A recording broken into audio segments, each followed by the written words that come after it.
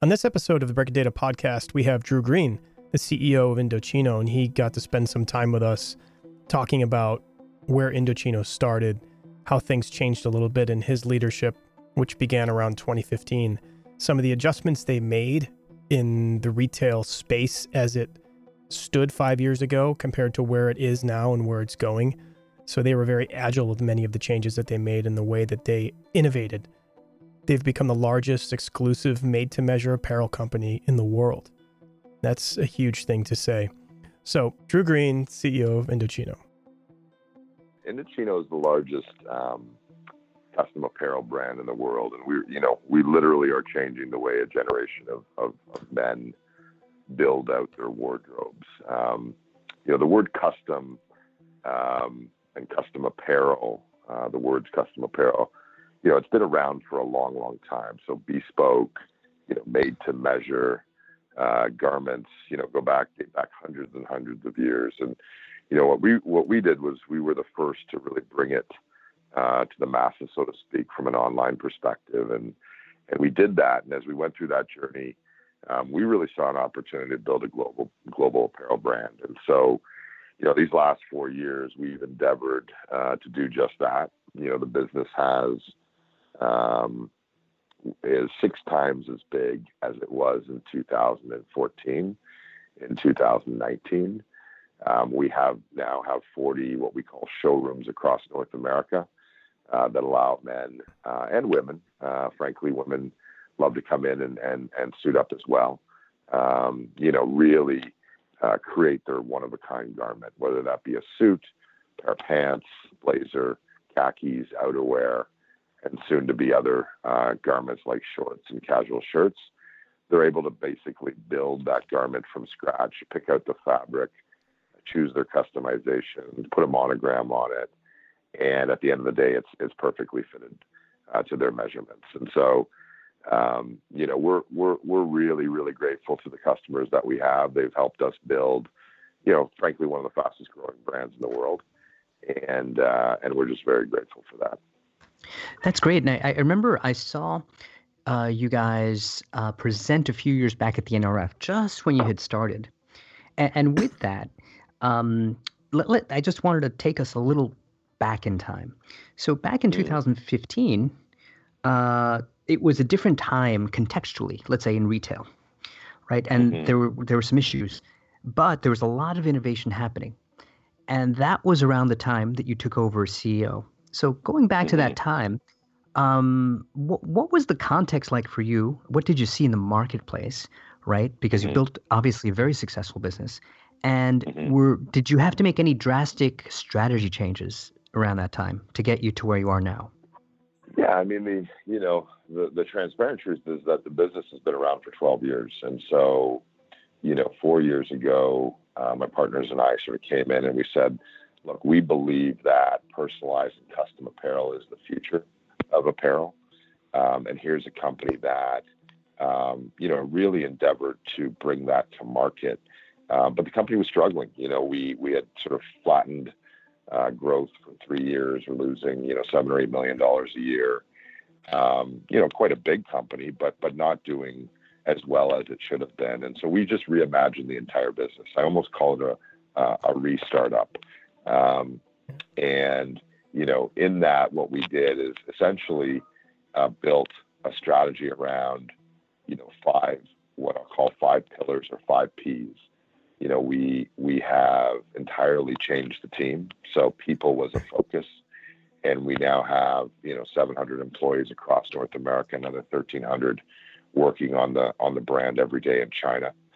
So 2,000 people working on the business every day now.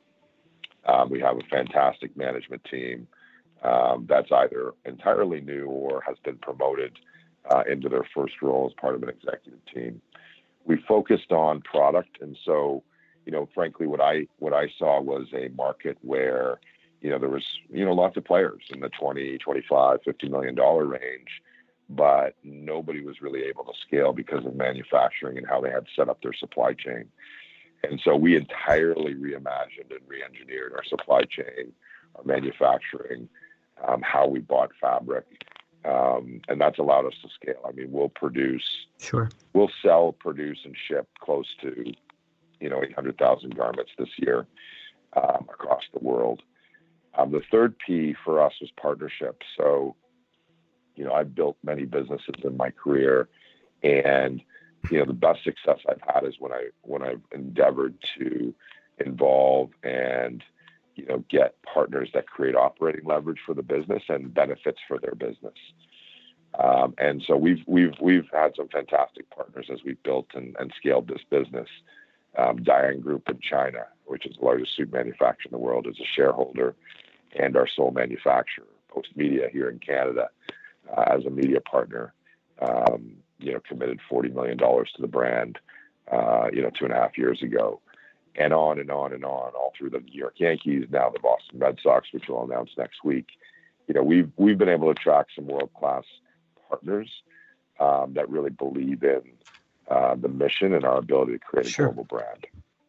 Just quickly, the fourth and fifth P, price is really important. We are mass market. I call what we do affordable luxury, and it is a luxurious garment, but we want to make it accessible to everyone. And so, we have figured out how to, price the product for everyone, and while maintaining, profitability. This will be our third year now in a row of positive EBITDA. And Congrats. Really oh, thank you. No, I really appreciate that.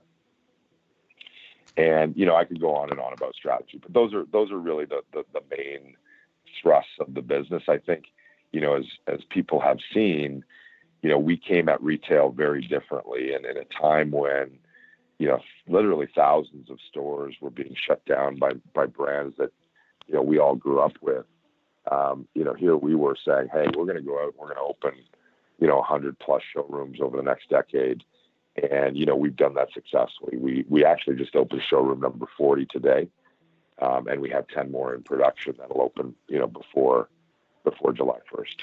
Wow, that's impressive, right? Because that brings us right up until the present day.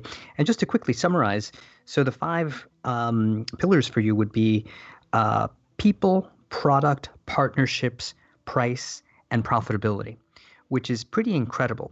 Meaning the fact that you were able to hit profitability because, as you know, many I don't need to tell you this. You see this all the time. Many younger companies, let's say, you're not a startup, but you're let's say you're not a legacy, like 100-year-old company, if you will, find it difficult to get to profitability, which is really the promised land to many.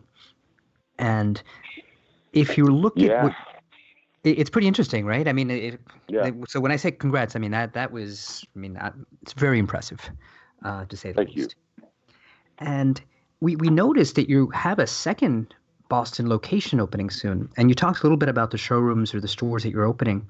You have 40, and you have 10 more in the works. What is the general strategy there? In terms of, are you looking to go more global? Is it more within the U.S., or how are you thinking about this as you expand?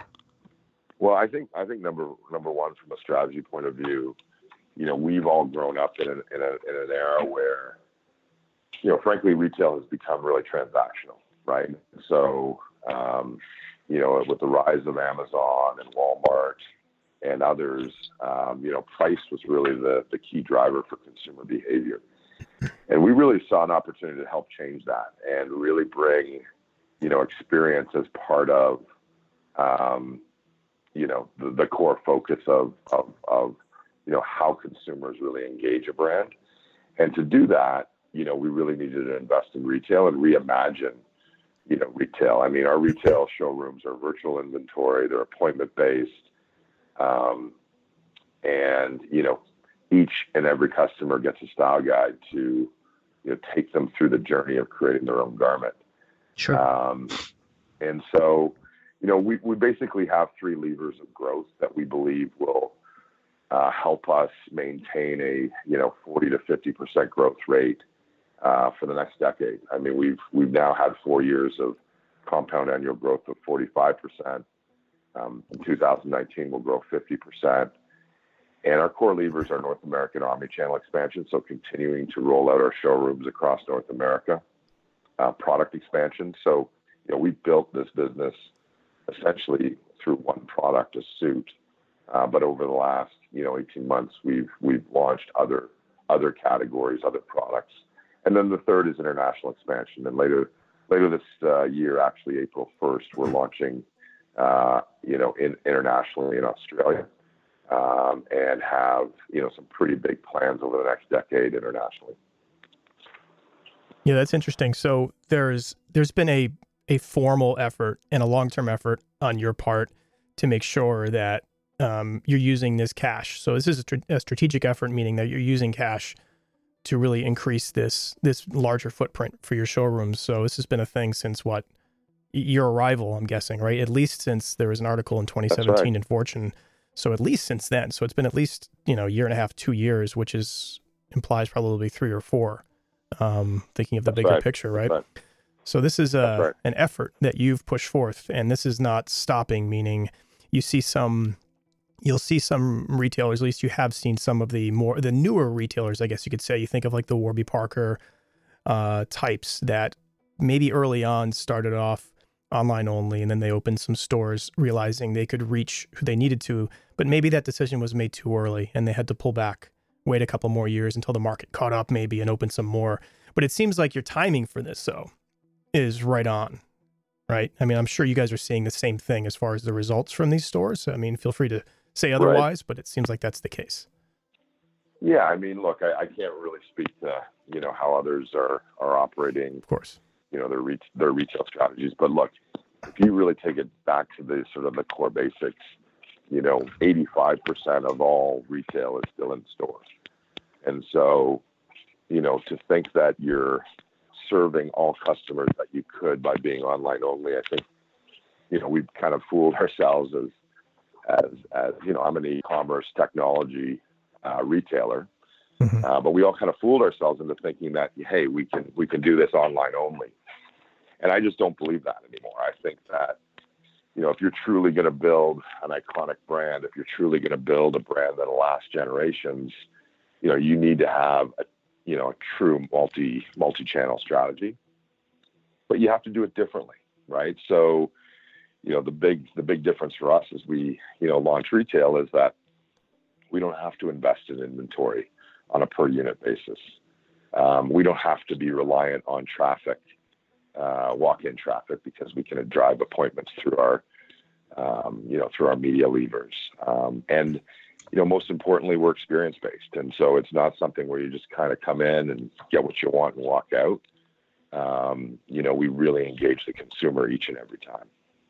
So I guess that leads me to the next thing is, how do you satisfy that need that we've all gotten used to, right?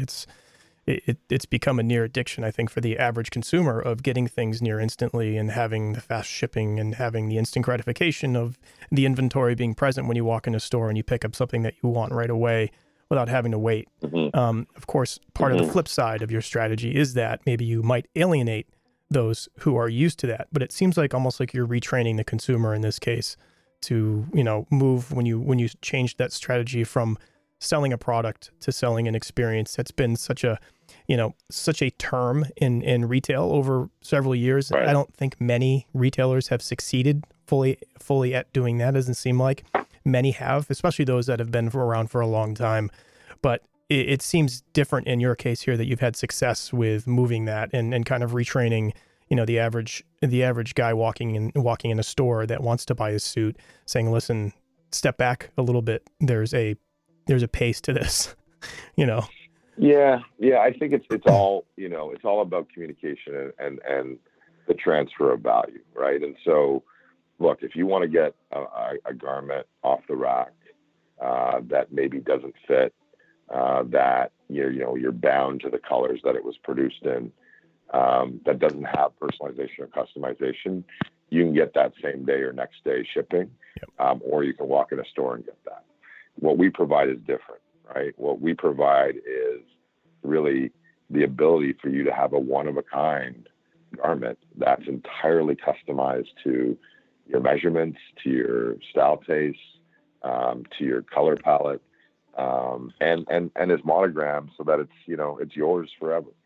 And, each time we take an order, that order is now produced and shipped in 2 weeks, which is our delivery promise. That used to be 5 weeks, by the way.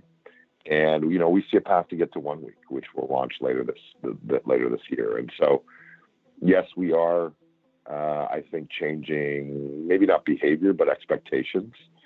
But we're also, very aware that we live in a now world, right? And so it's not like we're saying, hey, let's, it's kind of cool with what we're doing right now. We're continually getting better. We're continually optimizing our supply chain so that the end product can get to the consumer faster. Yeah, that's cool. And then you brought up you addressed another question I had around fit. And I think it's not really a question. It's more of a reinforcement of the point you already made is that that's the biggest problem in clothing and apparel right now, right? And that seems to be the biggest market opportunity for many of the quote unquote newer retailers being able to come out and satisfy that market, which is a huge market of those that I don't want to walk in the store and buy a suit that doesn't fit. I've done that before, and it's not a great experience. You don't want that. When you're putting a suit on, you want to feel like it's made for you. You want it to be That's right. Just like, not to get dorky here, but just, Iron Man has his suit, right? He gets in his suit. It's made for him, fits him like a glove. That's what everyone wants to feel like when you get in a suit. It's made for you. It is your, it's your suit. So I guess my question around that is, how do you fit? How do you make sure that fit does actually take place? Meaning, like, is it just standard measurements, or is there any type of, tech behind this that helps the fit process? Is there, what can you say around that? Yeah, there's lots of secret sauce to what we do. We don't get into it too much. I mean, we've talked a little bit about it in the press, and we've, created some videos and things like that, but we feel like we've got things figured out probably better than anyone in the world in terms of how to get, truly customized product that fits to a consumer at the time that we do. And we continually innovate. And so, don't, I think one of the things that is a misconception about us as we've grown these last 4 years is, we still are a digital retailer. Like 67% of all transactions are driven through a digital transaction. And so, we are very technology savvy and forward thinking as it relates to technology. And, supply chain is a big part of that. Yep, sure. Fair. I think I'm gonna have to try it out on my own. Maybe that'll solve it. Yeah. Right. And by the way, I think you deserve it. You sound like an Iron Man, so you deserve. Love it. You deserve your own. Let's go. Your own suit. Yeah, well, he's Drew. He's AKA Tony Stark, so that's not too far from the truth. There you go. Done. There you go. So, in a recent article, there was. And this speaks to the customer experience, right? And that you're very much in tune with the customer needs, not just in fit, but in many other, let's say, services that enhance the overall experience. The article a few weeks back talked about installment plans.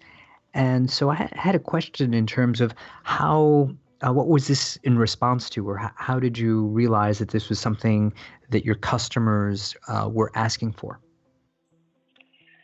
That's a great question. So I don't think it's about the customers asking for it. It's about really us sitting back and again, continually trying to provide our customers with the easiest, most accessible path to owning custom apparel. And so, it's really about choice, right? You can pay for it all at once, or you can have installment payments, at checkout. And we launched that, I believe, in November 18. It's gone well. We didn't do it as a strategic. I wouldn't say it was a strategic lever for the business. I would say it was more tactical. Just making sure we provided an array of payment options. Okay, no, it makes a lot of sense. No, absolutely, and again, it contributes positively to that customer experience. Yeah.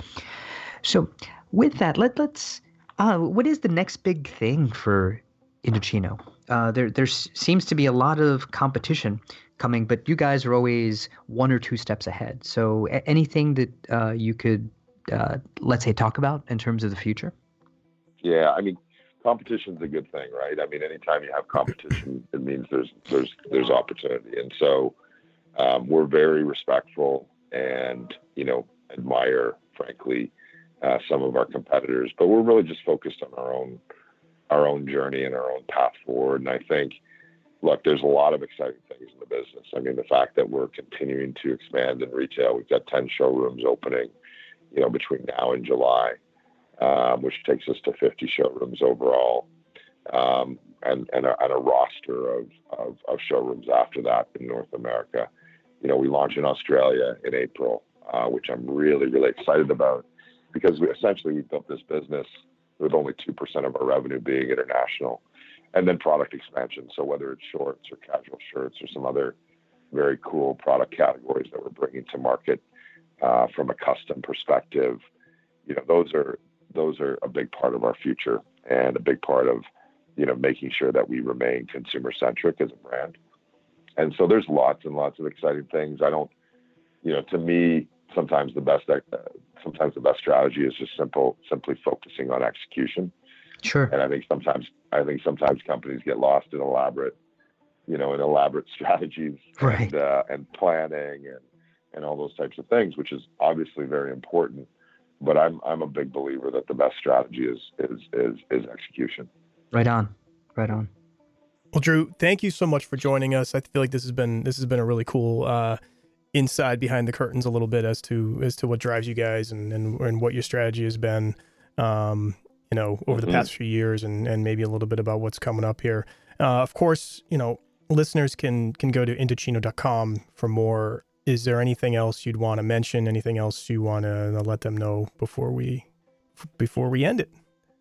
You know what? I just want to say thank you. I mean, I really appreciate you having us on, and all the great questions. And it's just been a real pleasure to speak with you. So thank you very much. All good. Same pleasure. And likewise, thank you. Yeah. Thank you very much. Thanks, Drew. Okay, you take care now, guys.